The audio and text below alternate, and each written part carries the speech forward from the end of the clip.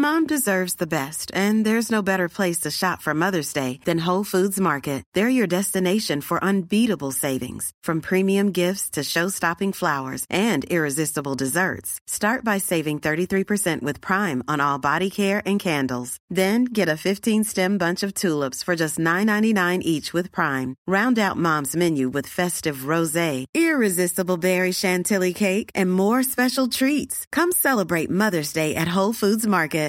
Everyone knows therapy is great for solving problems, but getting therapy has its own problems too, like finding the right therapist, fitting into their schedule, and of course, the cost. Well, BetterHelp can solve those problems. It's totally online and built around your schedule. It's surprisingly affordable too. Connect with a credentialed therapist by phone, video, or online chat, all from the comfort of your home. Visit BetterHelp.com to learn more and save 10% on your first month. That's BetterHelp, H-E-L-P. Burrow is a furniture company known for timeless design and thoughtful construction, and free shipping, and that extends to their outdoor collection. Their outdoor furniture is built to withstand the elements, featuring rust-proof stainless steel hardware, weather-ready teak, and quick-dry foam cushions. For Memorial Day, get 15% off your Burrow purchase at burrow.com/ACAST, and up to 25% off outdoor. That's up to 25% off outdoor furniture at burrow.com/ACAST.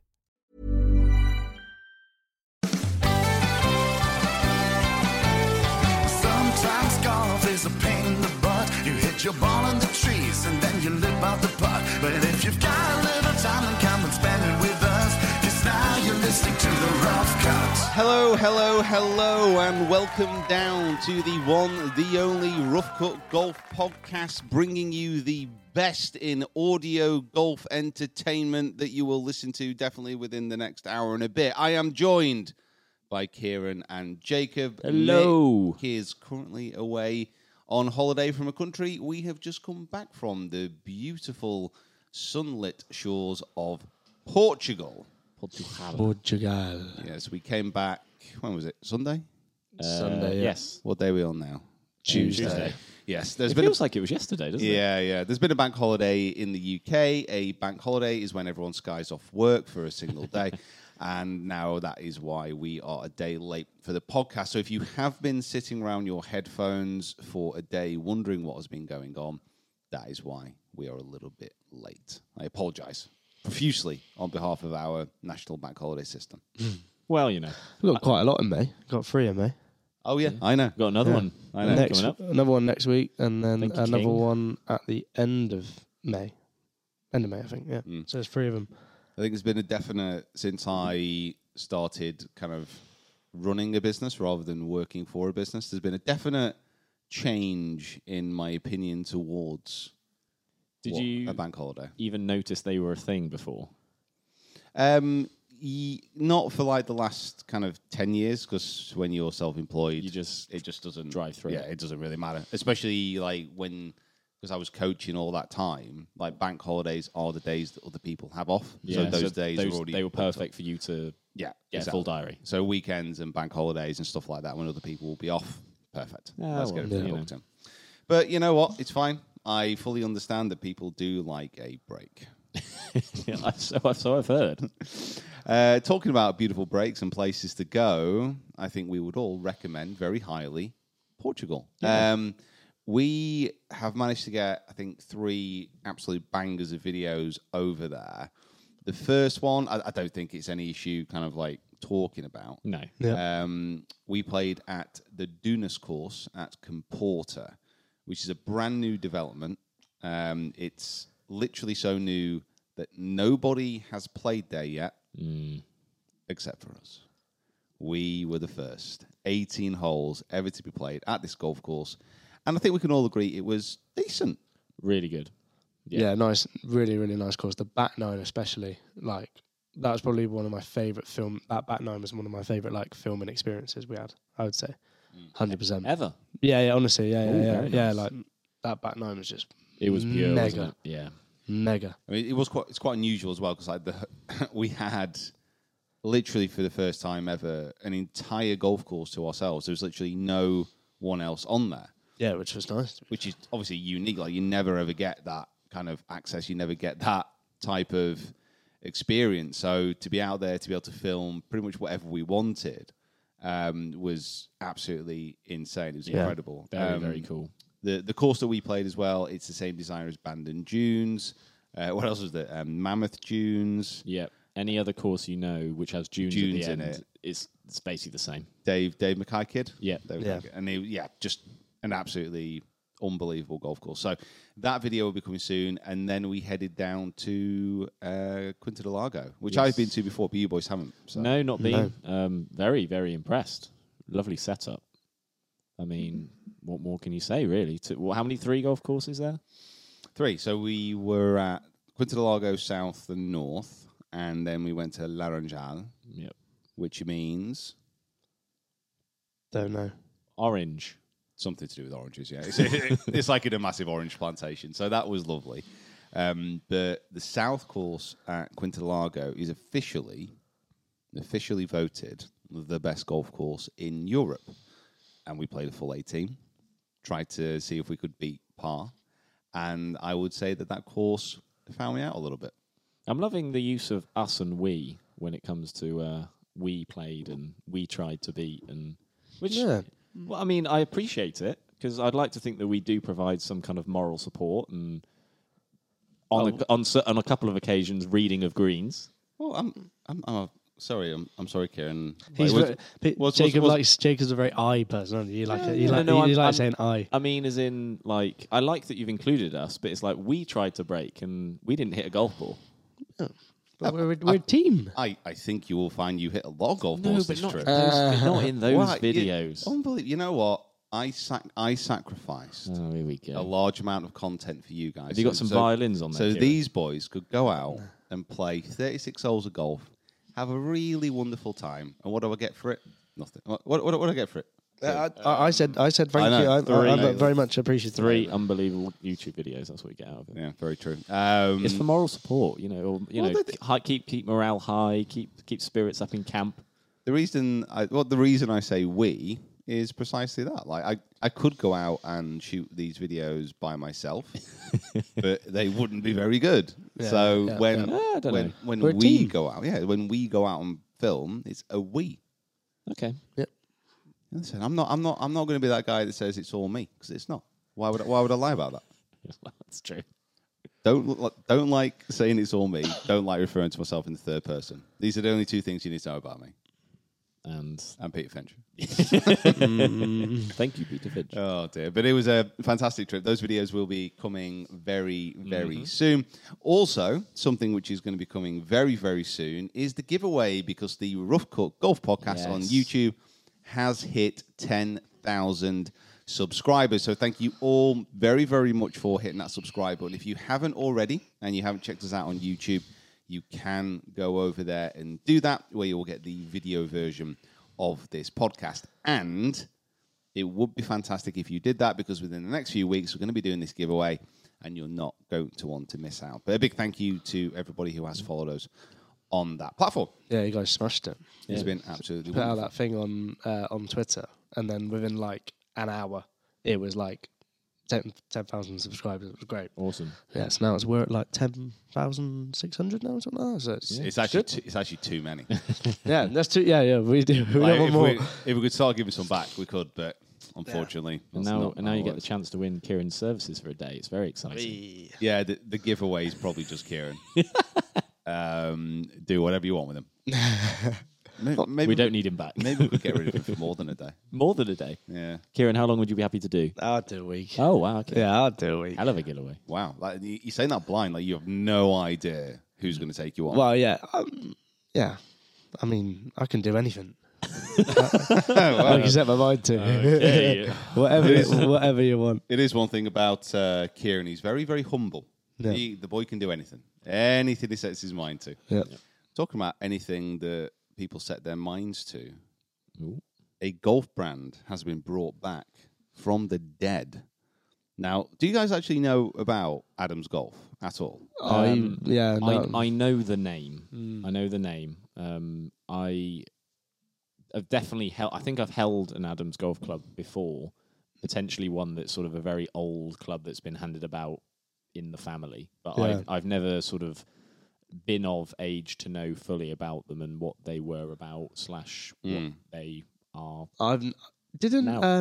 Was it not Keegan Bradley? What was that guy? Hunter Mayhem? Was he Adams? There was someone I remember being Adams Golf. Tom Watson? Tom Watson for a while was. I mean, they sponsored quite a few people. Hunter Mahan was Ping. Yeah. Before his untimely demise there's for no apparent reason. There's another one that I can't remember, but it is there. Yeah. I mean, can't remember. They sponsored, like, back in the day, it was Tom Watson. There was a lot of senior players as well, because their whole thing was about really, really elite hybrid clubs. And the Tight Lies series of clubs. It was honestly, they were really good. Their fairway woods were amazing. Their hybrids were amazing. That's mostly what people used. And then things just started to, like, about 10 years ago, just like go wrong. Yeah, like they weren't producing the same level of clubs. They got bought out by TaylorMade. And then I think what TaylorMade did, and you see this quite a bit really within the golf industry, is a bigger company will buy a smaller company, absorb it into the greater entity, the greater are good, and then like cherry pick all the technology that they like out of those clubs, and just make it into the ultimate bigger brand. What's another example of that? Oh, if you think about, this again, going back, like Top Flight, for example. Right. Like that was absorbed, pretty sure into Callaway, pretty sure. Okay. But that was absorbed. If you think about things like Cobra Golf, slightly different example, that was absorbed into Puma. If you think about when Adidas bought TaylorMade, and then there was that split in that separation. And also within the Adams line, this is like a train. So Adams, I'm pretty sure it worked in this order. So Adams Golf acquired Yes Golf, the putter brand. And then when TaylorMade bought Adams, they also acquired all the Yes stuff. So the Adams Golf clubs, which are coming out now, it's just been literally just announced. And they are coming in at an interesting price point. So you're looking at the driver being at $299, which is undercutting a lot of the competition, including TaylorMade's flagship models, by a good $300. And they're doing package sets. The clubs look good. We're going to try and get some through to test. But also, within the range, they're not called Yes Putters. They're called Adams Putters. But the Yes Putters are back with the C grooves. Oh, right, so they are the same thing. Well, they're just branding it as Adams Golf. Yeah, so it's not a Yes Golf putter anymore. It's an Adams putter, but that same tech that was in the Yes Putters, which were, for many years, like one of the best-selling putters out there. Everybody they were had beautiful. Them. They were beautiful putters. They were fantastic. Yes went to TaylorMade, and you say that they kind of like bought the trademark or the copyright of the design or whatever. So there's obviously no issues with them doing this. No. So let's say, an example, a golf club that has something unique about it, something which is patented, which is trademarked. So let's say Callaway with its jailbreak tech in its club face that attaches the bottom of the club to the top of the club. Now, there's many different ways of doing that, but let's say, I don't know, Slazenger acquired Callaway. Yeah. Like, they might not name their Slazenger driver jailbreak, but they could take that technology and put it in their driver. It's more the name rather than... So they're taking the technology from a TaylorMade driver and putting it into an Adams. Yeah, so it's a little bit of reverse engineering. I mean, the Adams driver, you can kind of tell what they've done. So in the front of TaylorMade drivers, there's something called a speed pocket. In the front of the Adams drivers, there's something called a velocity slot. Which I'm pretty sure they just went on thesaurus.com. Said, what's another name for speed? Velocity. Yeah, exactly. And what's another name for a pocket, a slot? Right, okay, so we'll call it a velocity slot. And there are a few like little other similarities with a TaylorMade driver. That's interesting. Is there, because say my background knowledge of sort of old club manufacturers isn't brilliant, I must say, but is there any, when you were playing, is there one that you'd like to see come back again? Yes. Yes, Putters. Yes with an exclamation mark. Was there like a brand at the time when you were coming up was like really cool or like one that everyone wanted and now it's just... Well, they've tried to make a few comebacks recently, but Ben Hogan irons were like an iron you wanted. Yeah. Same with McGregor irons. Yeah. Like McGregor irons, the V-foil stuff from... Haven't they bought some new ones out recently? Yeah. But again, it's a cheaper price point. Like with Adams and with McGregor especially, they went into a marketplace of selling like package sets. And they got really, really cheap and it devalued their overall quality. And yeah, Ben Hogan, McGregor irons, V4, they were so good. Things like MaxFly. You remember MaxFly? Yeah. Like they were massive at one point. Again, they were bought out. Can't remember who by, but it because with this as well. Let's say a small manufacturer has something unique, and the manufacturing distribution, say, of MaxFly with its golf balls. Yep. If a company, let's say, wants to get into the golf ball manufacturing process, they could buy a smaller ball company. Because we said this for a lot. Let's say Ping tried to produce a golf ball and couldn't do it because of the expense that they were outputting to create all the infrastructure. Yeah. It would have been cheaper for Ping to, say, buy a smaller golf company which was already making balls. Yeah. Which is entirely possible. Let's say Ping bought out, Volvic. Yeah, Volvic. Or like a Snell or like a Seed Ball. Or Vice are obviously quite a big company now, but like a Vice. It happens all the time. Yeah. Behind the scenes. But yeah, those brands coming back would be amazing. Cool. Nike. Yeah. That you kind of forget. Could you imagine? You kind of that forget first set of irons they released. That they would be very. They'd touted, sell out wouldn't they? instantly. They would. They would. You get the feeling now that if Nike brought back golf clubs, they would potentially be more popular now than they were. Yeah. There's definitely a bit of a bias towards the good old days. They were great clubs. It's so sad they're gone. So if they were brought back, not so much the drivers, I don't think they ever quite nailed that, but like the irons were great. Yeah. Wedges were great. Can you imagine if some Nike irons were sent in here? I think we'd have to have like a 4-man scrap. Fight We'd to each the take death. an iron each. We'd have a 4 iron, you'd have a 5, and Nick had a 6, and David had a... You know what I mean? Yeah. It might just be like a thing where it's the scarcity of them now. There's not that many around. No. So potentially that's why we get so excited when we see a Nike iron. But, if they brought it back, I think they'd do all right. Yeah, definitely. I think they'd be I okay. love. I'm wearing Nike at the moment, but I love Nike. I remember when we went to the warehouse. The first place I went was to the Nike stuff. Like went to the drivers, like with the the covert stuff like that. I really like that. I don't know about you guys. I quite liked it. Yeah, it was okay. It didn't really work, but I liked the idea of it. Yeah. Like the difference of it. It was okay. Well, I think like one of my first trips away to like a manufacturer to see kind of a new product was the last release of the Nike drivers. Oh, really? What, you went to the Nike manufacturing? It was up in Archerfield. Oh, okay. Where's that? Oh, in Scotland. Scotland, yeah. Oh, yeah. And they basically they booked out so on the Archerfield estate they've got the Archerfield house, which is like a big mansion house, and Nike booked the entire place out. So each room had a journalist in, and it was me and Rick who went. Yeah. And it was a pretty heavy few days. Yeah. Because drinking wise or? Yeah, well, in every room. So I'm not even joking here. In every room, they had a help yourself bar. Really? So I went into this massive room, this suite that was incredible, and then one entire corner was taken over by a bar. And I was like, this is for free?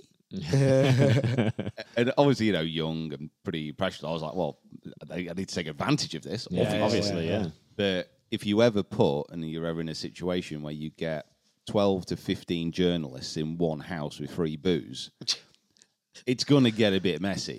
Yeah. I remember pretty specifically outside the front of that house, there's not like a roundabout, but like a turning circle. And in the middle of that, there's this big sculpture of a deer on there. And I'm pretty sure me and Rick took turns riding that about 2 o'clock in the morning. There's like a massive piano in the foyer. You were all playing that. None of us could no. play. And like halfway through the first night, there was like a massive leak at the back of the house. Like water, like just absolutely smashing through one of the ceilings. So you had about, like 15 journalists all like searching for buckets, like just laughing their heads off, trying to like stop this leak, which was coming from upstairs. Someone had left the tap on. And it was like, oh my God. But it was one of the rooms that we weren't using. Oh, right. So we had to get like people out and like to pick, it was chaos. Oh, God. And then we played North Berwick. Have you been back to that house? Nope, surprisingly not. Funny that. But you can, I'm pretty sure you can book it out. So okay. Let's say if we wanted to do a trip. Christmas party. Yeah. So if we got like 20 people there. And it doesn't work out mentally crazy. Like, it'd be a few £100 each. Okay. But the more people you get in there, obviously, the cheaper it We've is. got 10,000 people watching this. Yes, so, it's true. If we all get together. And, Christmas up at Archfield. Yeah. Not played. We've not played Archfield. Well, obviously you have probably, but like I've seen a lot of people go into Archfield. Is it a good course? Yeah, it's nice. Yeah. Are we going there this year?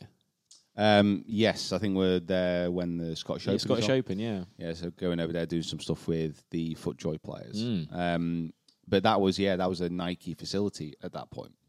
And I kind of got the sense that it was going to be Nike golf clubs were nearing the end when their big selling point of the driver, the new one, was the fact that they changed colour. Yeah. And they changed colour to be more in line with the other releases within Nike. So like their football boots and that like kind the of stuff. blue and yellow, that sort of thing. Yeah. So at that time I was like, this is this isn't great. But yeah, I mean, what were they producing? I quite liked the balls as well when they came out. It's just something for me about the tick. Like I just love the tick. I don't know what it is. Maybe I got associated with like Tiger Woods or like Ronaldo or something like that. But I don't know. I love Nike so much. So yeah, I don't really have much. I don't have a real affinity with them. Like outside of golf. So yeah, I've always had a. When you were a young, sprightly young footballer scoring many goals up front in Preston, what kind of football boots would you get drawn to? Whatever the cheapest was. Some Sondicos. I think Diodora. Yeah. I had a nice pair of Diodoras. Nice. Yeah, I remember that. And a nice, I think Umbro. I think I had a really good set of Umbro ones. But yeah, whatever was cheapest. Where Kieran had like the brightest coloured possible Nike boots. No, I didn't. I don't think I actually had a pair of Nikes until like 16. Before it was, I was actually Adidas. I had some red Adidas like shoes that I had for like literally about 6 years of playing football, and I remember like it just got scuffed up everything like that. I always really, really wanted the World Cups, the Adidas World Cups. Yeah, but they were like they were just like mega expensive. Mega expensive, but also I remember they only had them, or when I think it was a case where they only had like the plastic molds in them, but like the circular studs, not the cleats.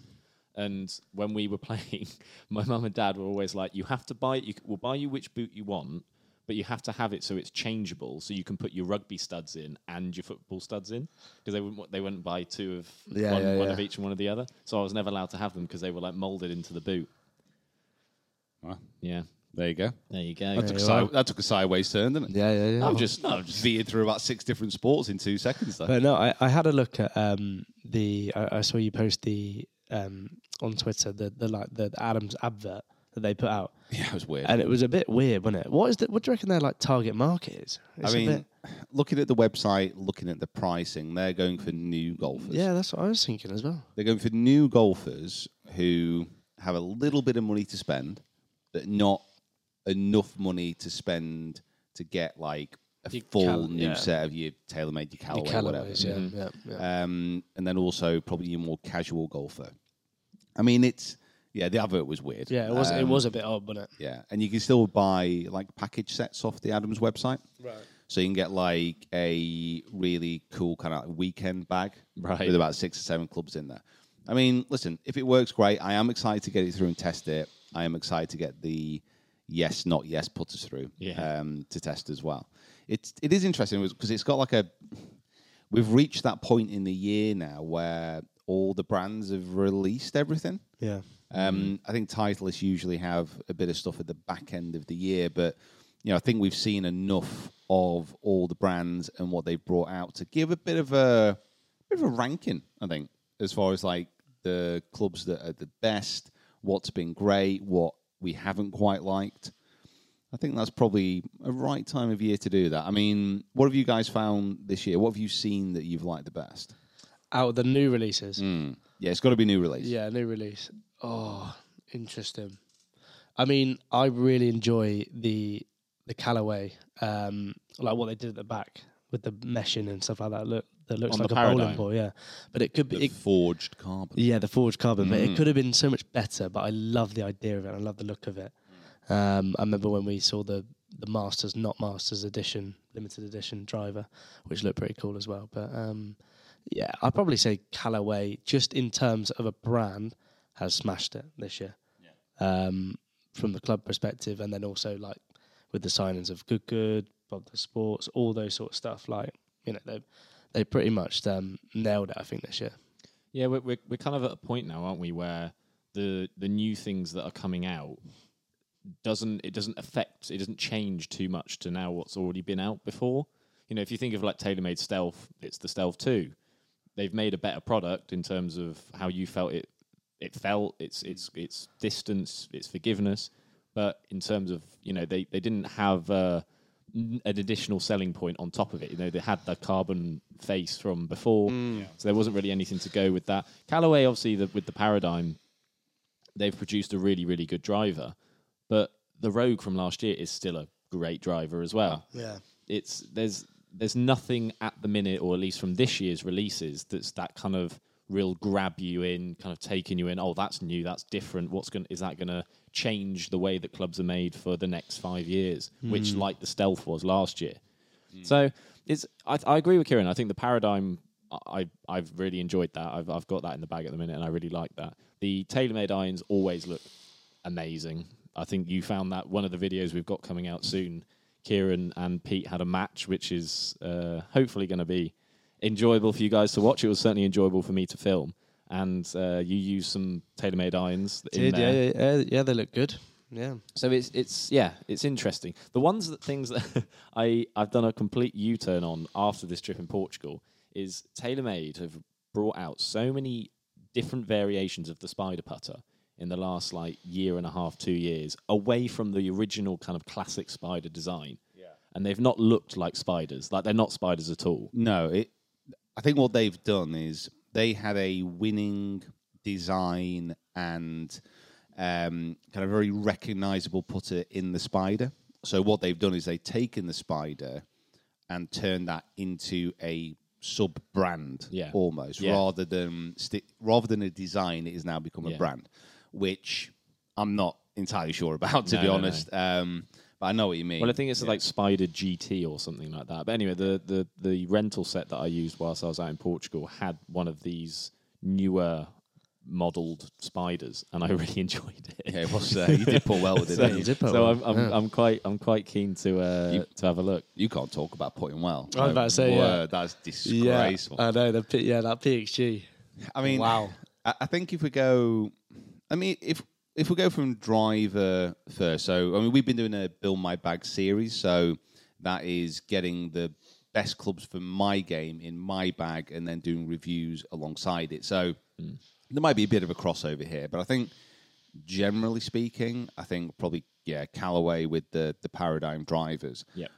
Although you vibe with the TaylorMade, I think that's one thing that we didn't mention about the Portugal trip was that you drove the ball incredibly. Yeah. I mean, probably the best I've ever seen you hit. Yeah, it was good. It was good. I think it's more, again, just getting used to it a little bit. So there was never an issue with me around the Stealth 2 Plus about the distance. Yeah. It was more about the forgiveness on off-center hits, which is better than the original Stealth, but still not great. But I have to say that I think Paradigm, as far as a complete driver, it's there. It's new enough to be exciting and performs well enough compared to the previous models to be worth looking at. I think Ping's weird. Ping was probably the most exciting driver release in respects that they've not brought one out in almost 2 years. And then also maybe slightly underwhelming in the fact that really nothing changed. Yeah. Like they introduced carbon onto the LST version for the first time, and performance-wise for me that was a bit better. But yeah, you know what you're getting from Ping. I was just hoping that they'd bring us something a little bit more, something a little bit different. Completely nailed that on the head, that one. Yeah. But it's still great. You know, that's the thing about Ping drivers; they're always going to be good. Literally the best. I don't know if they've felt a little bit of weight on the shoulders of like they've released such a good driver, the 425, and it's like if we mess this up, how long people have waited for this driver as well, like 100%. Yeah, I mean they just found something that was like, oh, it's close enough, they'll do. It's a little bit of a case of like if it's not broke, you know, you don't have to fix it. Yeah. So there's no need to. I think for me, again, I kind of go back to it a lot, and this is something which is genuinely confusing for me. I didn't get on with the Cobra driver at all, like the new Aerojet. Yeah, it just wasn't. I just didn't get it. Whereas everyone else, was loving it. Yeah, so I need to go back and do that. Probably the max version of that was the most sense for me because it had that extra bit of forgiveness. But yeah, I'd say I thought it was very good looking as well. I loved the color, the color scheme of it. Yeah, very, very nice. But I was the same. I thought it looked pretty good, and that was the one thing that other people didn't like. I'm just so confused. So You're just you, aren't you? that. You're just you. So mixed. Oh, I mean, it's not your own person. Like obviously, what we want to do, we want to like. We don't want to just blend in and just be like other versions of other people. Yeah. But at the same time, it was so my feeling of it was so different than everyone else. It kind of confused me. It was like, am I right? Is this me? Yeah. It's me. So one question I do have in terms of drivers is that, like, obviously in recent, like, I don't know how many years it's been, but brands have been releasing a new driver, especially like TaylorMade, Callaway, Cobra, release a driver every single year. Yeah. Do you think that is going to be sustainable, and do you think that they'll keep going with that? It's sustainable as long as people buy. It is as simple as that. Like, these are companies that are based on profit, and that's true, if they're bringing out a driver every year that is working, then they'll continue to do that. I think as far as probably what you're alluding to here is performance. Like, is there an increase in performance year on year? Yeah, definitely. Yeah, in like in the research and development, like, I don't know if this year's next year's TaylorMade driver is already kind of done. You know what I mean? And now they're already working on the next one. You know what I mean? Like, they work like like a decade in advance. Yeah, that's wild. So they've got a room which is definitely a bit of a show, but they've got like a massive vault door in HQ in California, which nobody's allowed in apart from the research team, because in the vault, that's where they're making their products, years in advance. Yeah. And that's what they were saying about the carbon face, They were in development that for years and years and years. Yeah, that's wild. That's so, it's just so crazy, because I just think, like, and obviously for us it's great because we have the new content and, like, the club reviews do very well for us. Like, we do a very good, thorough review of it, but just how easy that's going to be every year. Do you know what I mean? Like, it's just going to be the same thing. Do you know what I mean? Well, I mean, what we see is there's definite talking points with each driver that comes out, and the marketing teams at each of these companies now is, I would say, an integral part of that design as well. Which is why the Paradigm done so well, I think. Yeah. I mean, the way that Callaway launched it, like with the signings, like say with Good and like Bob Does Sport. I mean, they're definitely kind of changing the way that they target the people who buy their drivers, and I think they're doing a really good job of it. But I think what you tend to see is movements over like a number of years rather than year on year. So, like, going back to, let's say, 10 years ago, cutoff point where SLDR drive from TaylorMade. So all of a sudden, every kind of brand at that point was going for the biggest head possible, 460cc, to try and make it forgiving, to try and get it up in the air. What TaylorMade did with the SLDR is they shoved like the center of gravity as far forward as possible, so it lowered the spin. So it lowered the spin, they increased the loft, so it flew a long way without spin. They added distance to that driver. Yeah. There's no doubt about it. The problem was it was so unforgiving that like the vast majority of people just couldn't figure it out. Couldn't hit it. Yeah. Yeah. So what you then saw was every other brand figure out how to get weight and move forward to try and lower spin. That is why now you see driver companies release multiple products with like a low spin version, a normal version, a forgiving version. Yeah. So that started there. Then you started to see a lot more companies think, right, okay, we can move the weight forward, we can lower spin. What else can we do to get speed and distance? That's where you started to hear a lot more of a narrative about making the driver more streamlined, more aerodynamic. You know, there's limits to how fast the ball can come off the face. There are no limits to how fast that club can move. So that's where they started to develop that kind of thing. Now, in the last few years, what you're seeing a lot more of is a forgiveness and ball speed across the face. And that's the main kind of, it's a harder talking point, but every single manufacturer is trying to get the ball to go faster on off-center hits, not center hits. Yeah. So those are the trends you tend to see, and that's like over the last 10 years where that's happened. Yeah. So what's the? I think that's probably my next question. Is that like, right? So you've done all that. You've gone through about shifting the weights and all that. Now, what's the next stage?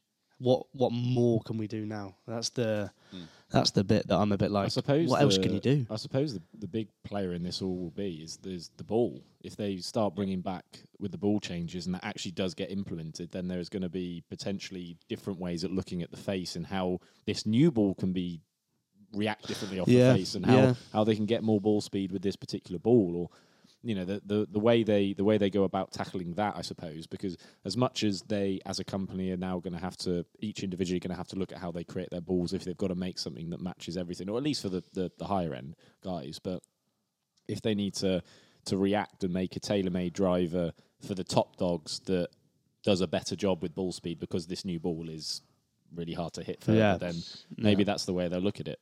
I mean, don't be under any illusions. Like, even though the driver tech is changing and moving on, the biggest change in the last couple of decades is the ball. Yeah. Like, the drivers today will not hit the ball anywhere near as far if the ball hadn't developed at the same pace. Yeah. Like, the ball's the most important thing. Yeah. As far as like getting the combination correct and getting that extra distance, launch, spin, all the rest of it. There's no doubt there.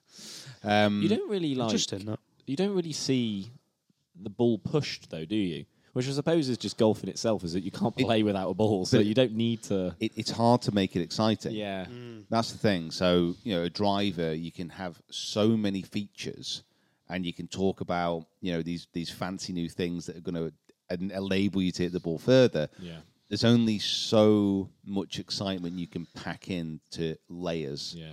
On a golf ball. Yeah. Oh, we've got a new cover. Yeah.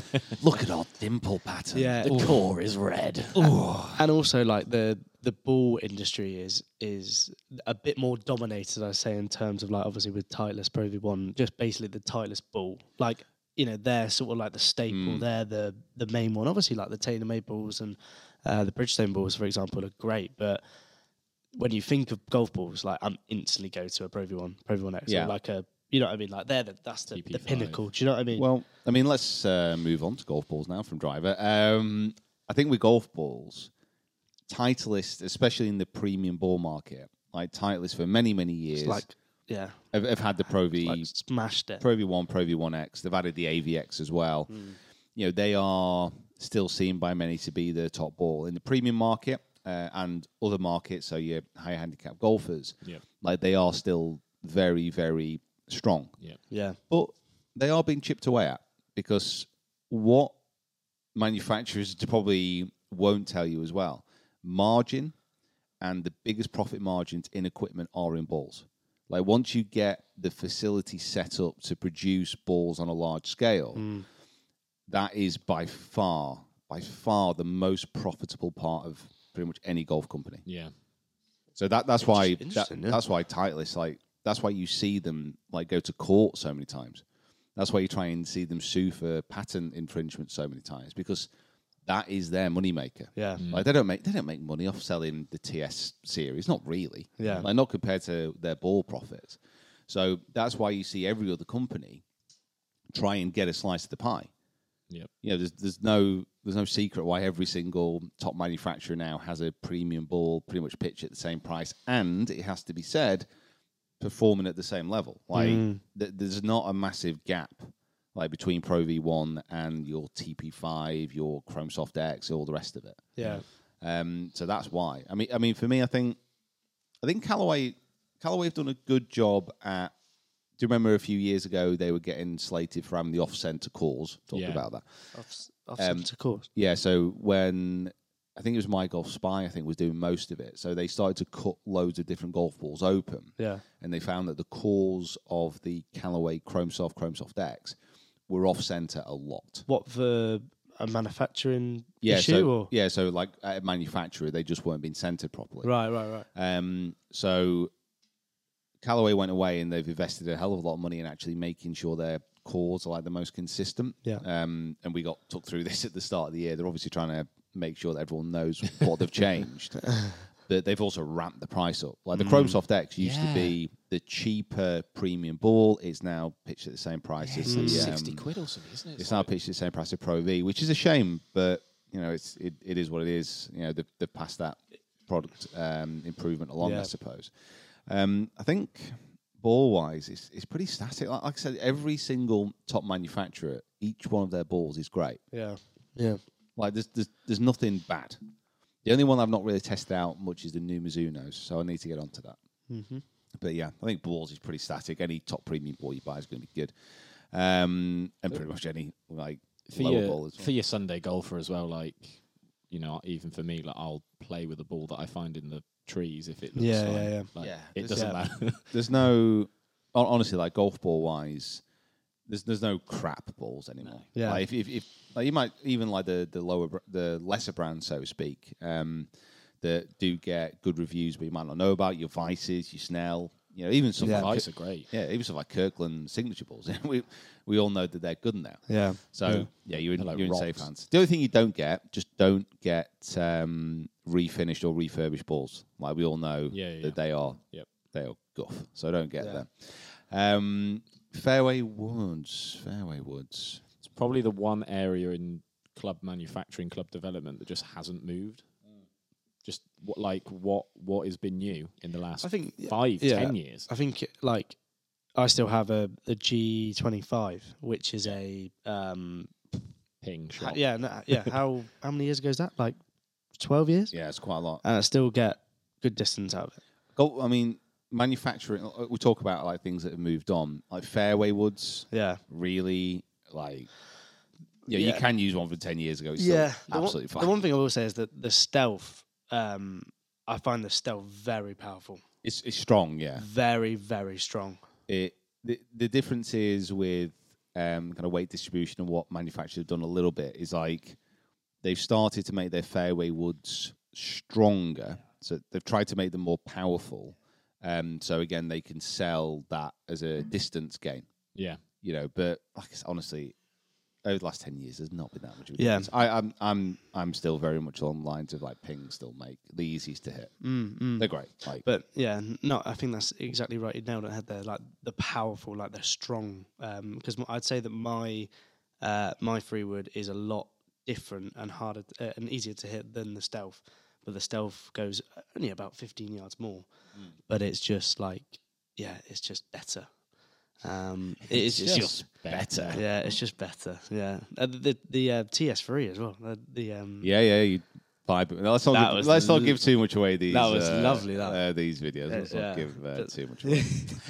I think iron-wise, now I will exclude a little bit myself because the irons that I've got coming through for my bag are the most beautiful thing ever created in the world.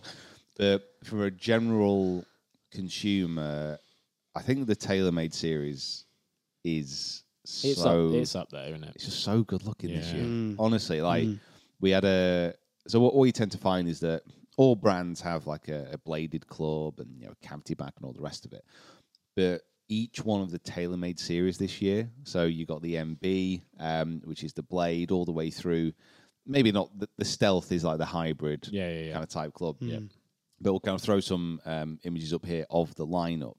They've managed to make them quite similar looking from like your lower handicap club to your higher handicap club, and they just look so good. They just look so good.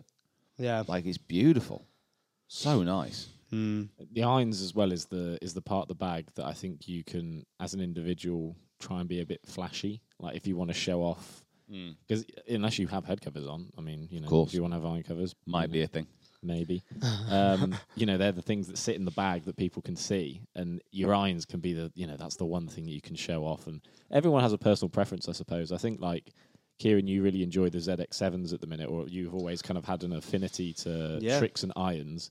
I can't say they're my favourite to look at, which obviously is just pure opinion based. I've always kind of had some TaylorMade irons in the bag, which I suppose provides some sort of bias that I'm gonna appreciate them a little bit more. But those new irons are beautiful. Absolutely beautiful. And I think as well now, like with you going into your new irons coming soon, the Itaboris, there's a bit more scope as well for like niche. Yeah. You can go a little bit more different with, and you can still get a good product. Yeah, I think it's maybe it's just something, the way that the golf industry is going. So these niche brands, they're just becoming more common knowledge. I mean, it's just the availability is opening up so much more, obviously via that, the internet, that big crazy thing. Like you can sell your products from anywhere. I mean, if you think about what we've seen with Haywood, Tacoma, that's what I was going to say. Sub 70. These types of brands that are direct to consumer, making really good stuff and making it so much cheaper. Yeah. That is something which I would kind of point out, is that when we talk about the main brands, they often are like still some of the most exciting clubs, but the availability out there. I mean, we've got our irons coming through. Admittedly, these are very expensive irons. They're hand forged, they're hand finished, all the rest of it. Very like specific. So specific. Yeah. And they cost a lot. But even that, we're talking about Dragon Golf, which is a UK company, has now links into forging houses in Japan. So clubs that you would only really get if you were based in Japan are now available worldwide through these kind of distributors. Exactly, the world is opening up. So you can get really, really niche and really into it. I definitely think kind of like Haywood, Tacoma, Sub 70, those brands deserve a shout out for the work they're doing. Yeah, 100%. I think TaylorMade irons, like I said, as a series are great. I think the Ping G430 irons. Again, I don't know if they have been they've been received in a very underwhelming manner.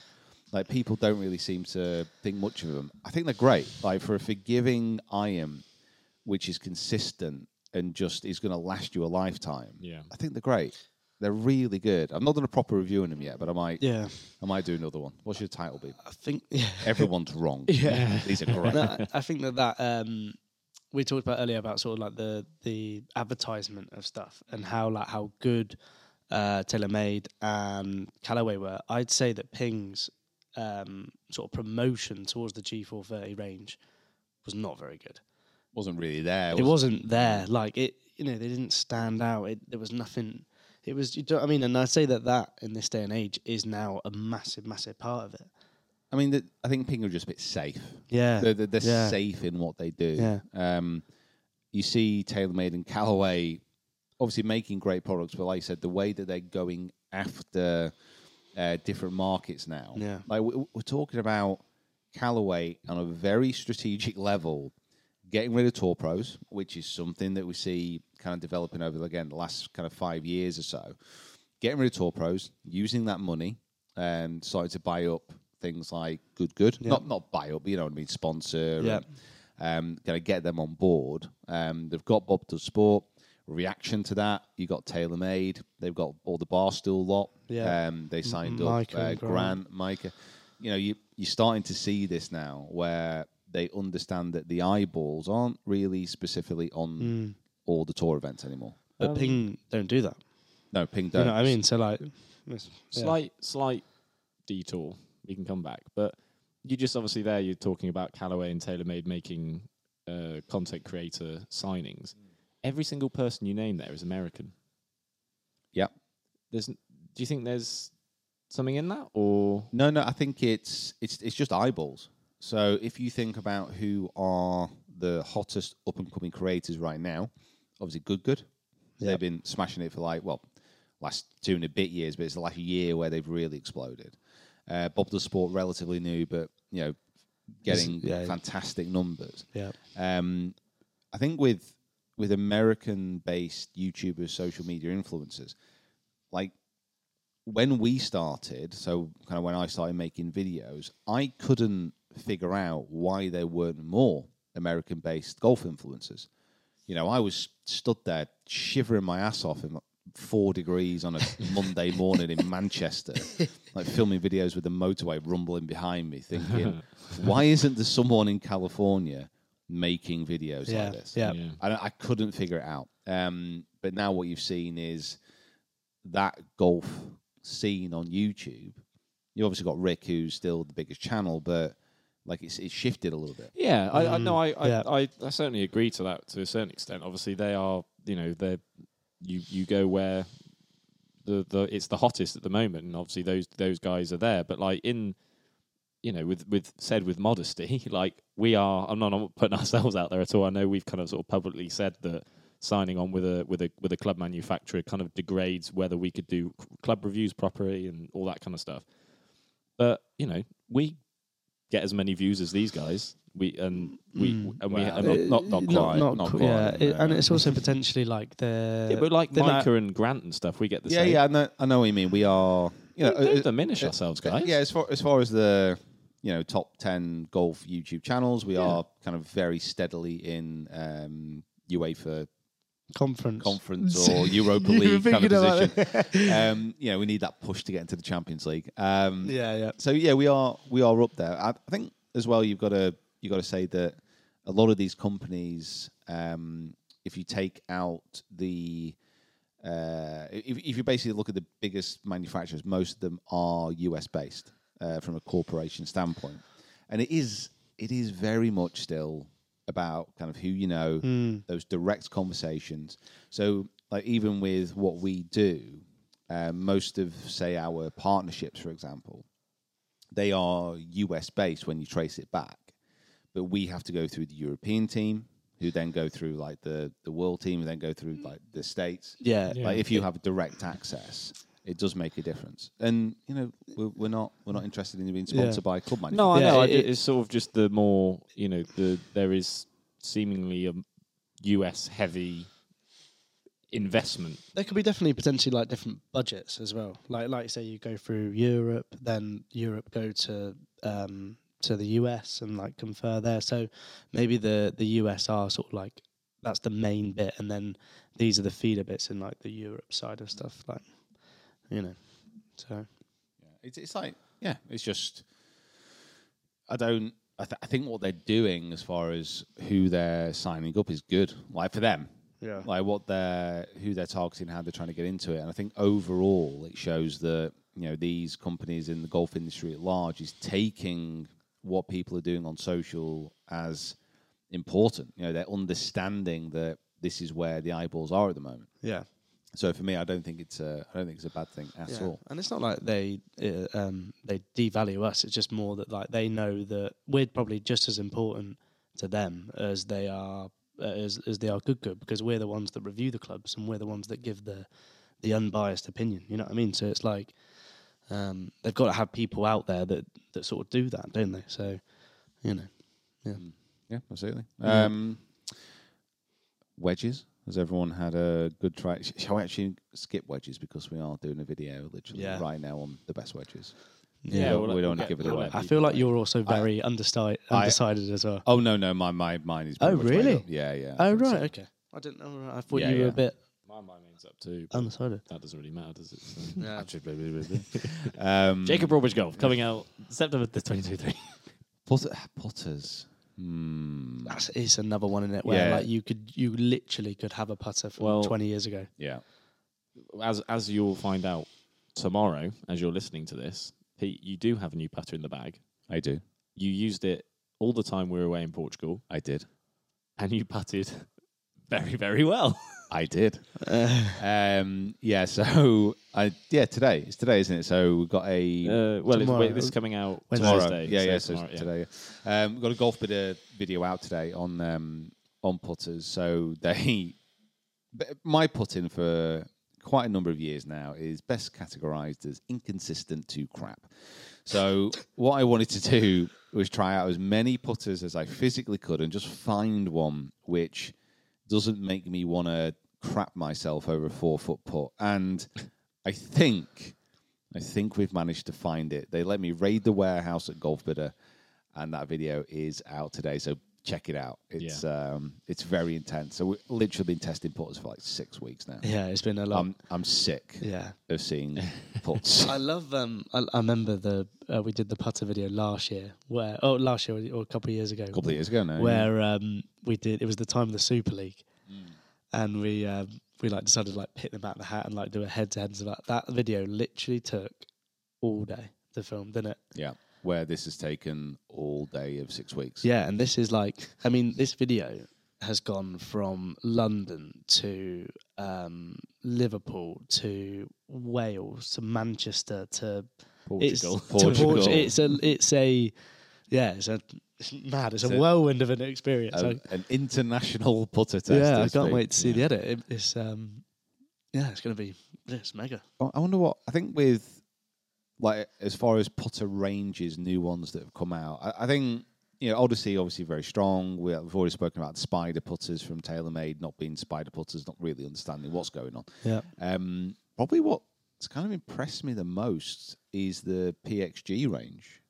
Maybe because I've not tested them before. Yeah, they're good. Like really good. You did have a very sort of you had quite a bespoke fitting, didn't you? You went through all of them and had a look, but they're nice. I've only got my hands on the one that you got fitted into, so I haven't seen the full set, so to speak, and so I can't really speak on that. Yeah, but that one that you've brought back particularly is very nice. Yeah. Now we've made reference to the fact that it is kind of a bit of a combination of a couple of shapes that have been made by other companies, and that are very successful, but it works. And I mean, the thing is like putter design, it's going to be difficult to bring out a putter which has a genuinely new, unique design. Like a lab.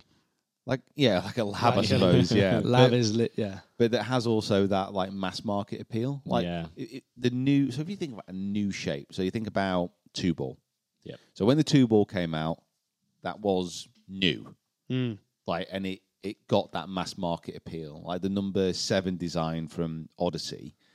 I mean, that wasn't completely unique, but it was newish, and like it's been developed and added to, and like pretty much taken on board by every manufacturer now. Yeah. So every now and again, there's like this, obviously the Answer style. If you go back in the day to when Ping brought that out, but it's kind of hard. So like most manufacturers will have a version of all these putters and anything in between. Yeah. There's not going to be anything crazy coming out, but the consistency of that PXG range I thought was really good. But also for me, maybe like overall, like PXG for me, most improved award, maybe. Most improved award. Like everything that I tested there was just good. Yeah. Just decent. We need to do the drive review. Not done that yet. Yes, we do. There's plenty of PXG clubs in there. We're just not filming enough at the moment. No. God, we don't have enough content. Don't have enough. So yeah, I think that's a decent. Yeah, I think that's a decent. Maybe that's one for Turkey. Oh yes, we're going to Turkey next week. As if we don't travel enough this month. To be fair, like the next 8 weeks, I think we're traveling for 6. Brilliant. Yeah, it's going to be intense. There's a lot of good stuff coming your way. Is everyone's passport still in date? Yeah, we're all good. They might actually like ask us. They might just go out. They might stop us at the airport. Say, "Oh, you seem to have been leaving the country unusually." What are you running from? Yeah. What are you carrying with you today, sir? Has anybody asked you to carry anything today? Did you pack your bag yourself?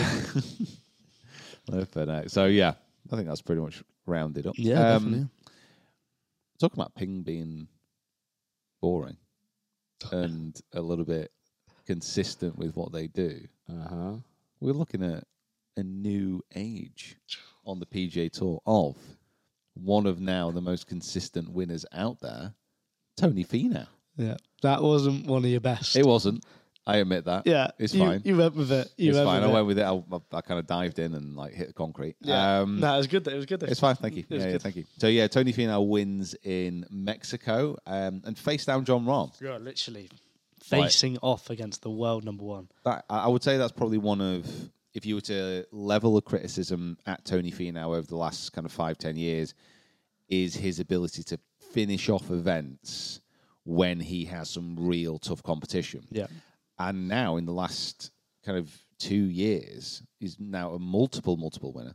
Six-time winner. Mm-hmm. He's won some big events, and now the Mexico event, as far as like prize funds and strength of field, it isn't the strongest. It's in a bit of a weird time of the year when this is an event that a lot of the best players would skip. But Jon Rahm won last year, so he committed to playing it again. And without Tony there, he would have won it. Yeah, he would have won it. So Tony faced him down. Really good. I think it was something like the winning score this year, which was 24. 24 was 6 shots better than when Jon Rahm won the year before. And I think even like Rahm's score this year was like 3-4 shots better than what he shot the year before as well. It's just good. I mean, he's one of those guys, Finau, who you want to see do well. Like, you just want him to play well. You want him to win because he just seems like just a nice just a lovely guy. I mean, what like shocks me a lot is that the family all goes as well. There's like 7 kids, which I love that. They were all colour coordinated as well. They were all like in white and green, yeah, weren't they? all in the white and green. Yeah. Mexico colours. I mean, love that. It's great, and like because this was the thing in the Netflix documentary that a few people were saying that when he brings his family around with him, is that a distraction to actually playing the best golf? And I think he's showing that that's not the case. It actually lifts him up. Yeah.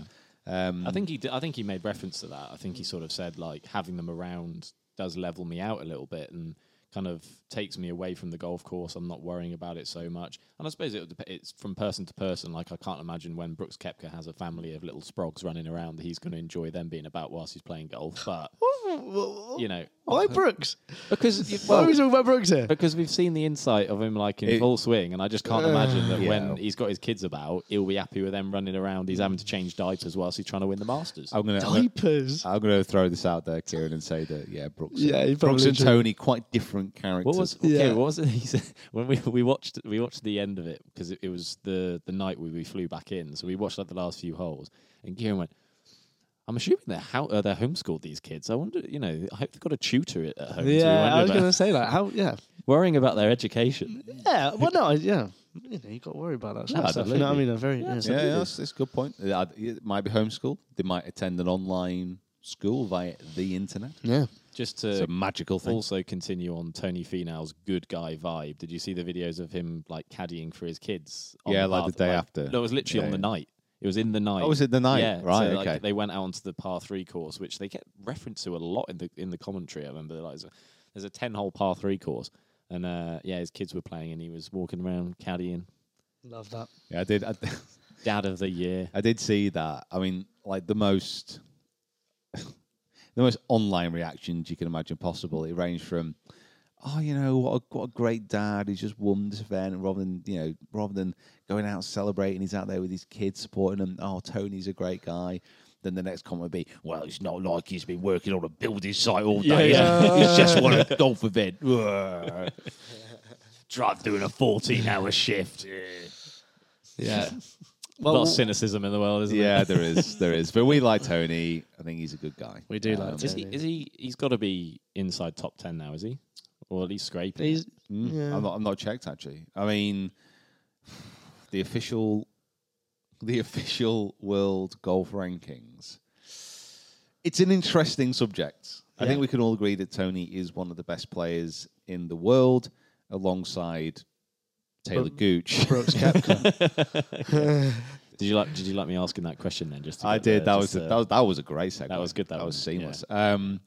I think so the situation is at this moment in time, we have, if you think about it, 3 main golf tours. Okay, we've got the PGA Tour.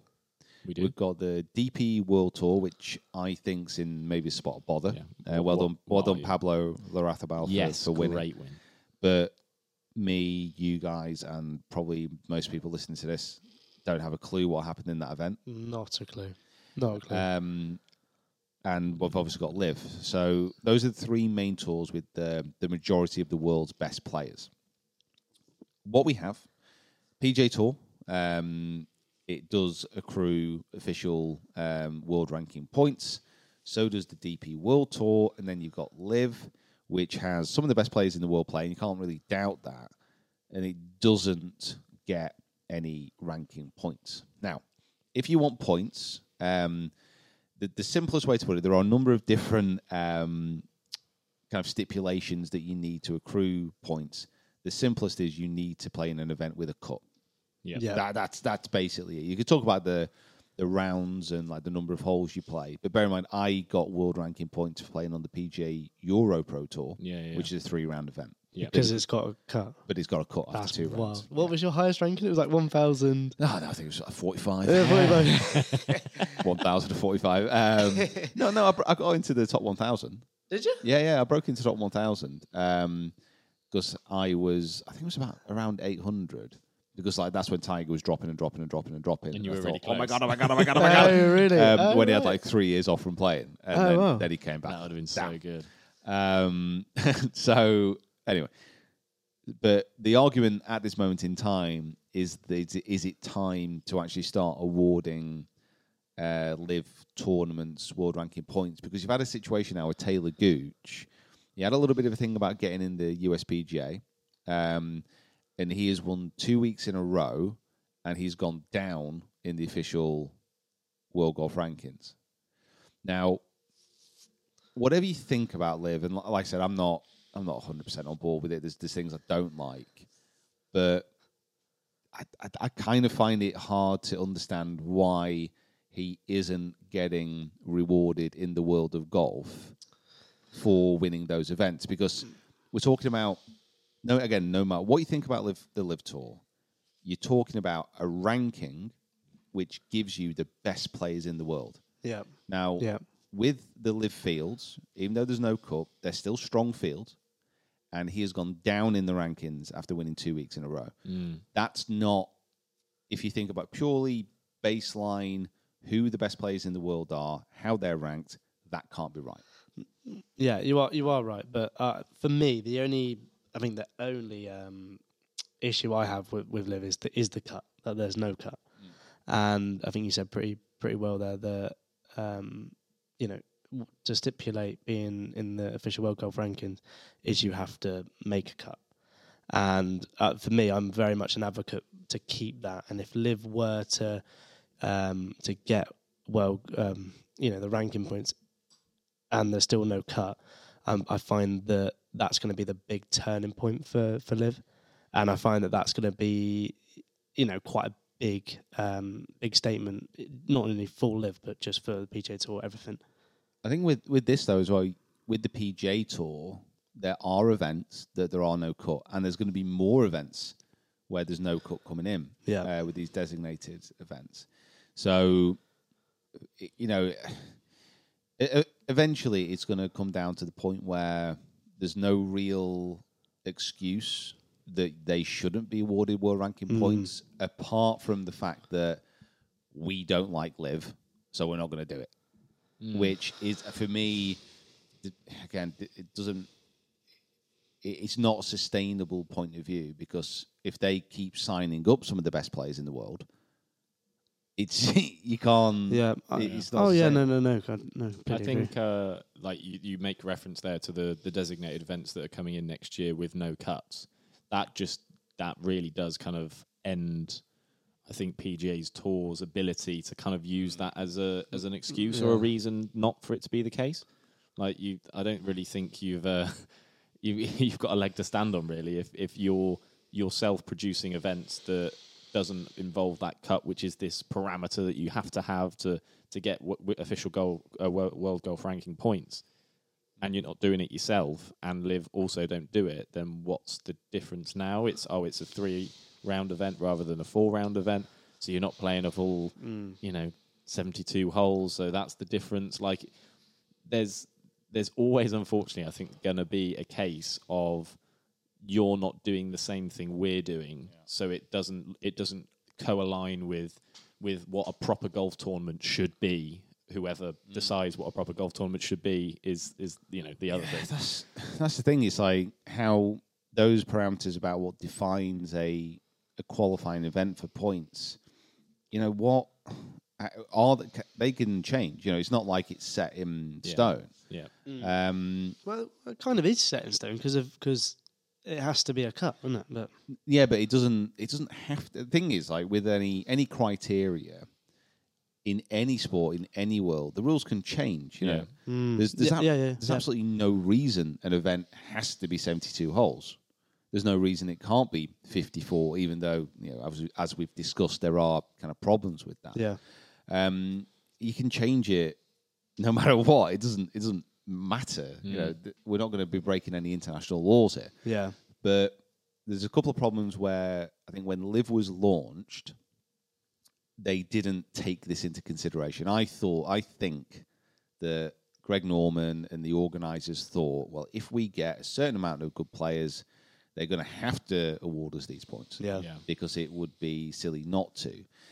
It doesn't help that obviously Greg Norman for the last 2 years has been one of the most abrasive, annoying people within golf to literally everybody. He's backed himself into a corner by being a douche many times.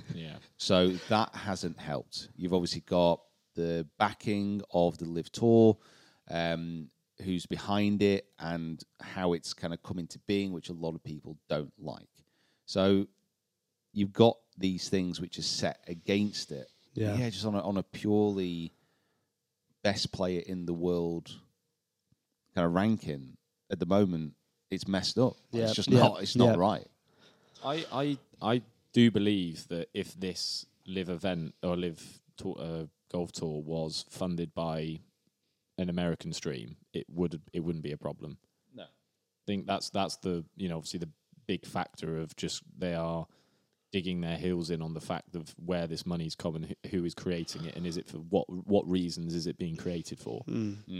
These are all kind of things that whatever you think, whether rightly or wrongly, everyone is going to have an opinion on it, and because the negative side of it is such a strong negative that there's always going to be a little bit of backlash behind it and acceptance behind it.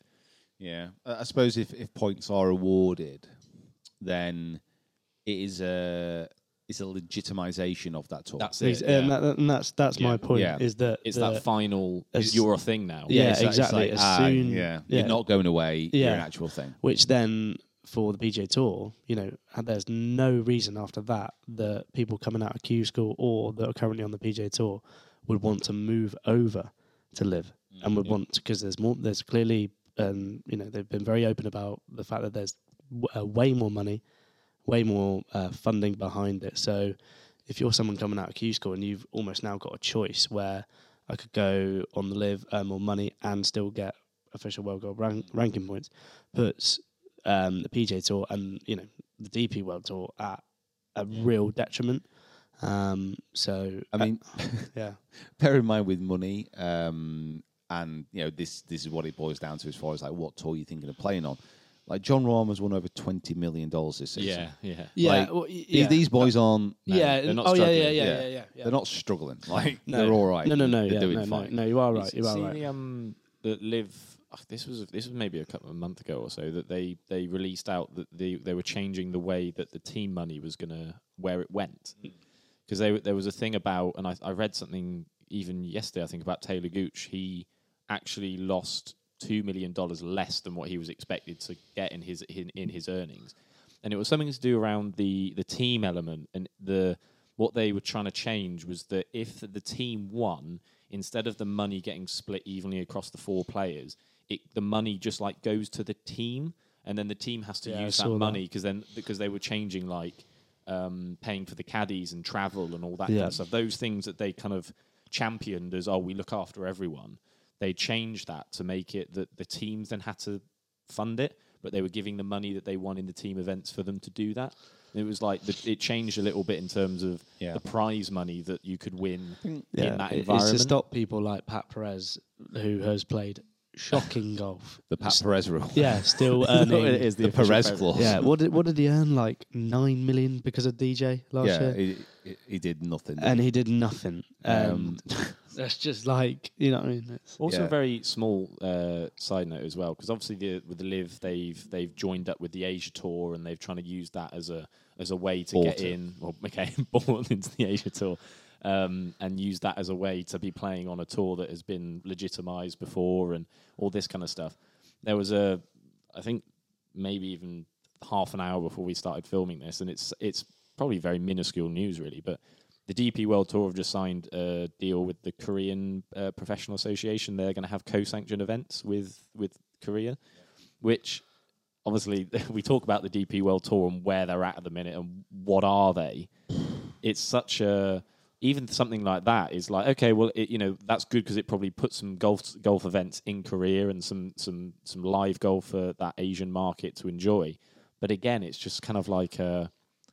Okay. Yeah. They've, to be honest, like the DP World Tour, formerly European Tour, it's in the position at the moment where I don't know where it's going to go. Like, it's got a strategic partnership with the PGA Tour, but it's a partnership which is very much based on what the PGA Tour wants. Yeah. Now, that is not in a healthy position for the DP World Tour to be. Yeah. The events at this time of the year on the DP World Tour are a bit wild. They fly everywhere. They go to every country possible, and it's hard to keep up with. It's not an easy tour to kind of watch and to keep up with who's playing the best and kind of what they're doing. The disparity in the pay now between PGA Tour, Live, and the DP World Tour is massive. Yeah. It's huge. Now, if you're in that situation, the best players from Europe, you can talk about them maybe like doing what a lot of players have done, of like cutting their teeth in Europe, playing lots of events, traveling to all these places, really honing their games, and then going on to the PGA Tour and then dominating from there, which has happened, multiple times. Yeah, or dominating, being a top player. Like a Rory, like a Rory, like Shane, players like that. Tommy, you got all these players who have gone that route. Whereas at the moment, like sometimes if you look at what the Corn Ferry Tour are doing, for example, like the prize funds are good. Yeah, and it gives you a direct access, and a lot of the best players from Europe, with the college system in the US, are over there already.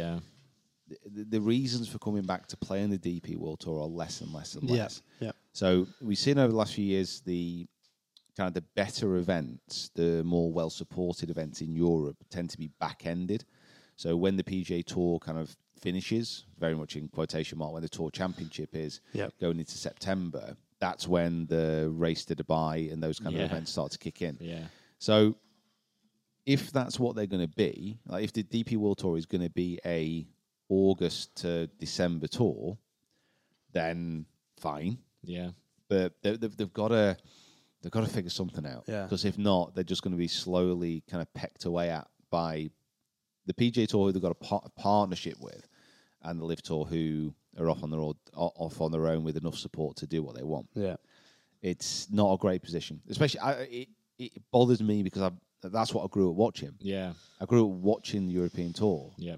Like during the summers when, like, I was off school, especially, just sit down if I wasn't at the golf club, watch European Tour, like get to know all these players, and I really enjoyed it. And you saw the big dog European players playing on it. Yeah, week in, week out. Montgomery was playing on it. Seve, how many times he won on the tour? People like, they just like, you don't have those kind of people anymore. And now you say obviously that with DP World Tour being a bit of a feeder to the PGA Tour, and it kind of always has been that to a certain degree. Like there's always been that step up of like, that's the pinnacle in the PGA Tour, and this is kind of what people get to.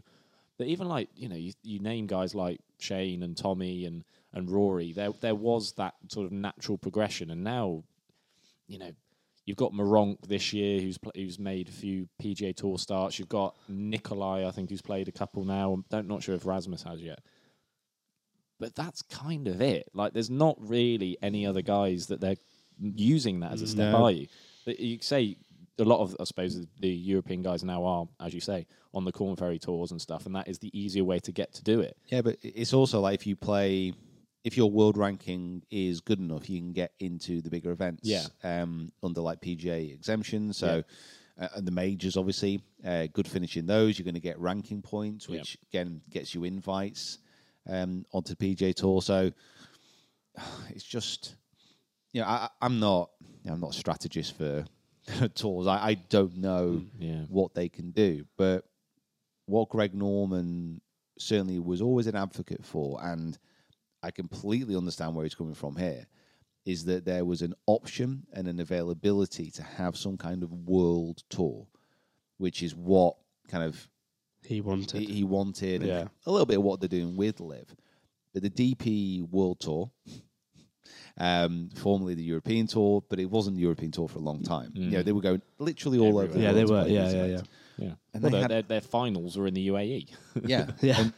And they had an option of obviously getting on board with kind of like the funding where the money was available. Yeah. But then they signed the strategic partnership with the PGA Tour. Completely understandable. I get why they did that.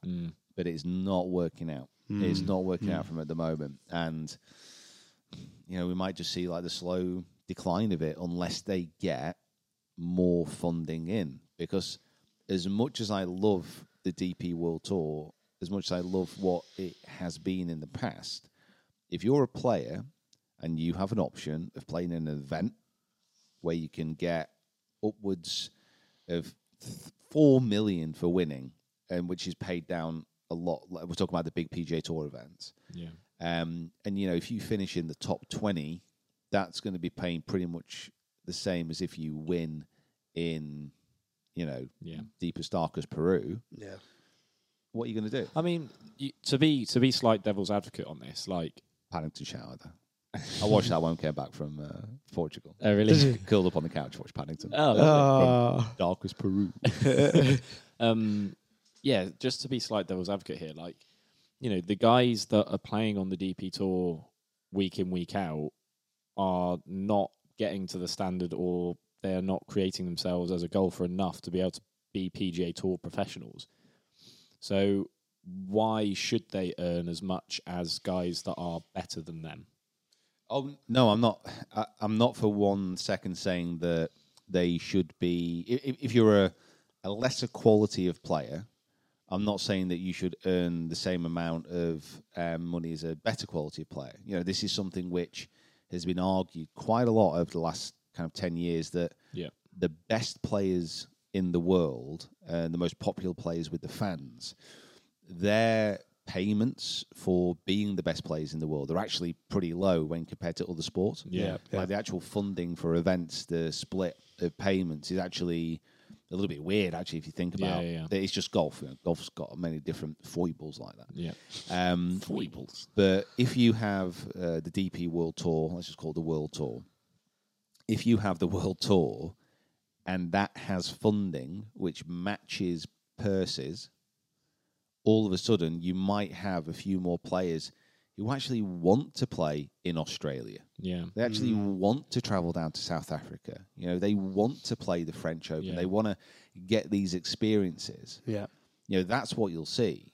But at this moment in time, there's no one going to be picking a lower ranking DP World Tour event than a PGA Tour event. Yeah, no, of course. Like, if you've got the choice between the two, then you're going to go for the PGA Tour. I think as well, like, again, the DP World Tour, and this is kind of, I suppose, a bit of a pessimistic mindset of way of looking at the tour now, and this is kind of, I suppose, what the argument is that we don't want to see this tour kind of just fall into mediocrity and sort of lose its power that it's had in years past, but I guess in a other side of it is like, at least there is a tour that is available to these kind of guys that are not of the caliber that we're looking at on the PGA Tour, and they can still travel the world and earn money playing golf, which a lot of people will sit and look at and be like, "Lucky you," because I wish I could go and finish T20 and earn 20K and whatever it might be.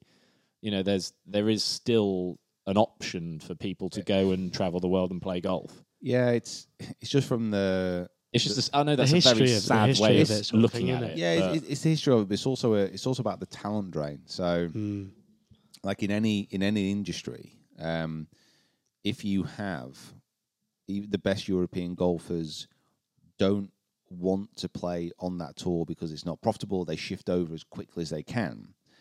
That tour will cease to exist because no one's going to want to watch it. Yeah. And if no one's going to want to watch it, they're not going to be able to get the sponsors. And if they don't get the sponsors, there's no money. And if there's no money, then definitely no one will play. But how long do we think this has been going on for? Because apart from when all the big guns come over before the Open and play in the Scottish, like that's a classic. That gets a packed field because they want to come over and play a little bit links golf before. You've got the Desert Classic. That usually brings in a few. I know, obviously, Victor's played, Rory's played, Tyrrell, Tommy, so on and so forth. But really, like the European Tour, DP World Tour, their fields and the way it's personally, I feel like it's been like this for over 5 years now. Yeah. Oh no, it's not a sudden thing. This isn't. This is something that we've seen happening, and now it's just with the progression. Well, Liv has really just kicked everything, hasn't it? Like that is just forced everything down the line. Because Liv took away, some of the bigger players like your Burnt, that was a staple DP World Tour player. Louis Oosthuizen, and I'd say he was up there as well. And Brandon Grace, like these people were Richard Bland. These guys were staple DP World Tour players that were actually like bringing people in. Yeah, got your Westwood Poulters and your Westwood and your those kind of guys. Exactly right. So Liv has detrimented it massively, I think, in terms of like the field. Because what it's done as well, and I think a few more people have been honest about this as far as like the PGA Tour's concerned as well, is when Liv came in and said, right, okay, we are just going to pay you an absolute crap load of money if you come play for us. And then the PGA Tour all of a sudden announced these extra events and with more money, PIP and all the rest of it, and then tried to claim that they were always planning to do it. Everybody knew that wasn't the case. Yeah. So all of a sudden, you've got Liv, you can have a bag load of money. PGA Tour, you can also have a bag load of money. Liv has unlimited funding. Like they can offer whatever they want. Yeah. PGA Tour has quite a bit of money in reserve, but also they've got a model as far as like their commercial sales, the popularity of their events, the amount of fans that come out and watch. Yeah. Obviously, world ranking points. They have a package which is very attractive still for a lot of players in the history, definitely. You got these two going at it, and then all of a sudden you got the DP World. Like, well, what are we going to do? What are we going to do? Yeah. We've signed a strategic partnership where if our players leave to go to Liv, like we're going to fine them. Yeah. We're not going to. Maybe that's what they do. Just fine them aggressive money. Just fine them. And then use it to pay the events. And then there was a little bit of thing last year where some Liv players were coming over when they were qualified for European Tour events, DP World Tour events. Yes, I know. And, quite a few of the players on the DP World Tour weren't happy with that because, they left the tour and then come back. Yeah. Which I completely agree. Like, I'm very much an advocate for that, and like Billy Horschel spoke about that very, very advocately, and I completely agree. You can't have your what's the saying? Pies. You got to take your cake and eat it. No. What is it like? Fingering pies, isn't it? You know what I mean? You can't finger pies. Yeah, you can't think. Yeah. Well, you'd say if someone's very active and they've got a lot of things going on, they've got a lot of fingers and a lot of pies. Yeah, like Poulter wanted to play. But then he wants to put. They want their fingers in all the pies. Yeah, exactly. Yeah. Like Poulter wanted to keep playing on the PGA Tour. He wanted to keep playing on the European Tour. You knew what you were doing. What are you doing? What are you doing? He's on Liv, and that's 2 pies. And if they're big pies, he's only got 2 hands. Yeah, exactly. So he'd have to put his foot in another pie. Yeah. You don't put foots in pies. No, and that only leaves him with 1 pie-free foot. Yeah. And as we all know, that's not sustainable. Not good. That is not sustainable. It is not sustainable. No, 100%. But I think so I'd say that Liv, detrimented the DP World Tour massively. But then with the PGA Tour, like obviously you had massive players that went. DJ, Brooks, who were some other big ones there? Cameron Smith, all those types of players that went. But the PGA Tour field was still high. Do you know what I mean? Like even, I don't know about you, but like even though these players have gone, I felt like the competition is just better in the PGA Tour. Like honestly, like the PGA Tour still has some of the most exciting players. Yeah, and, the level and the players that you want to watch. Yeah, 100%. What Liv did is they took the players who were story makers. So you had. They're divisive though, aren't they? That's the thing. They are divisive, but they're in the news. Yeah. So that's what they did. They didn't really take that many popular players. They took a few, obviously, like Stenson's very well liked. That was kind of a little bit of a blow to many people, especially with the Ryder Cup. Not for our mate Luke, though. Come on, Luke. But, the PGA Tour still has some good spokespeople on there. You've obviously got Rahm, who has become a bit of a statesman now of the game. A machine is what he's become. And obviously with the Full Swing documentary, it is definitely improving the image of a lot of these players. So, I mean, it could be, let's say, best case scenario, the PGA Tour would amalgamate with the DP World Tour and create that World Tour. Yeah. So we'd still have, but the PGA Tour doesn't want to host events outside of the US. Just doesn't want to. It never has. Yeah. So I don't see why they would change tact on that. But I think the only thing also keeping it together is obviously you've got the World Golf events and the majors obviously linked to the Race to Dubai. So that's still that reason why people will then want to play in a few of the DP World Tour events because they want to try and earn a bit more money at the end of the year. And Ryder Cup as well. And Ryder Cup, exactly. It's still access to the Ryder Cup. Yeah. Yeah, So- you've got like Yannick Paul this year, who's playing really well on the DP World Tour, who's I think is third in the automatics for European points. Guys like that. I have no idea who that guy is. I said this on the way, didn't I? Like, I have no idea. I don't think he finished great at the end of this week, but like he's strongly in there, like as an automatic. Honestly, I don't even know what he looks like, which is I literally have no idea. You could tell me. He could have walked past you yesterday. Honestly, he could have. Honestly, I have no idea who this guy is, and apparently he's about to get in the Ryder Cup. Well, now I'm going to tell you, Kieran. Yeah. He did, and you missed out. Yeah. But there are like friends of the channel say Rob McIntyre. That's going to be his best bet to get into Ryder Cup. Yeah. So it does still have its plus points, and I'm not saying that it doesn't, but just a fear for it. I do fear for the DP World Tour. Do you fear that we could be sat here in 5 years and it's gone? Yeah. What? Yeah, I do. You reckon? Yeah. Really? Like certainly in its current model. Yeah. Like bear in mind, I'll make this my last point. If you think about the events that That'd be all the players still want to play in, that's the Rolex events, which are much bigger purses, and that's why the players want to come there. But that's still some on the DP World, isn't it, as well? Yeah, you got like it all just boils down to money, doesn't it? Of course it boils down to money. But let's say in 5 years, Rolex don't want to stump up that cash. Yeah. Oh, yeah. Like, that is. then what? Yeah. That who does spell trouble. They have been an absolute staple for the tours over the last how many years? Oh yeah, absolutely. Like It's, years and years. Is it the case of saying, right, okay, so if they're not there, the biggest sponsors really with the DP World Tour are mostly kind of, again, Middle Eastern, Dubai, Abu Dhabi, unless they want to step up and be like, right, okay, we're gonna do a live here and kind of fund it as much as we can. Yeah. You think of that uninterrupted coverage that we get for an hour in the Rolex hour every week as well. Love the Rolex hour.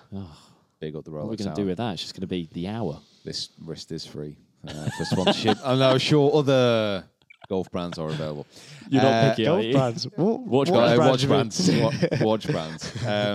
And talking about the ever-ticking hands of time, I fear that this podcast has run its course. So, I just want to say a massive thank that it? you. Yeah, that's it. No, That's no, it. We're done. A massive thank you for listening on your favorite podcast provider. If you haven't, give us a follow. Make sure you do. Also, head over to the Golf YouTube if you're watching this there or you're listening and want to watch it on there. You can go subscribe, and the giveaway is coming very soon.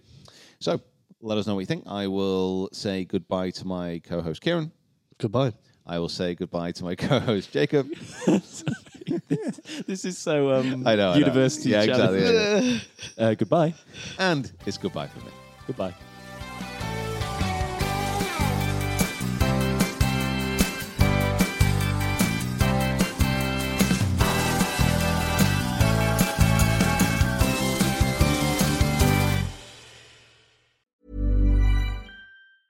Mom deserves the best, and there's no better place to shop for Mother's Day than Whole Foods Market. They're your destination for unbeatable savings, from premium gifts to show-stopping flowers and irresistible desserts. Start by saving 33% with Prime on all body care and candles. Then get a 15-stem bunch of tulips for just $9.99 each with Prime. Round out Mom's menu with festive rosé, irresistible berry chantilly cake, and more special treats. Come celebrate Mother's Day at Whole Foods Market. Hey, it's Danny Pellegrino from Everything Iconic. Ready to upgrade your style game without blowing your budget? Check out Quince. They've got all the good stuff, shirts and polos, activewear, and fine leather goods, all at 50 to 80% less than other high-end brands. And the best part? They're all about safe, ethical, and responsible manufacturing. Get that luxury vibe without the luxury price tag. Hit up quince.com/upgrade for free shipping and 365-day returns on your next order. That's quince.com/upgrade. Planning for your next trip? Elevate your travel style with Quince. Quince has all the jet-setting essentials you'll want for your next getaway, like European linen, premium luggage options, buttery soft Italian leather bags, and so much more. And is all priced at 50 to 80% less than similar brands. Plus, Quince only works with factories that use safe and ethical manufacturing practices. Pack your bags with high-quality essentials you'll be wearing for vacations to come with Quince. Go to quince.com/pack for free shipping and 365-day returns.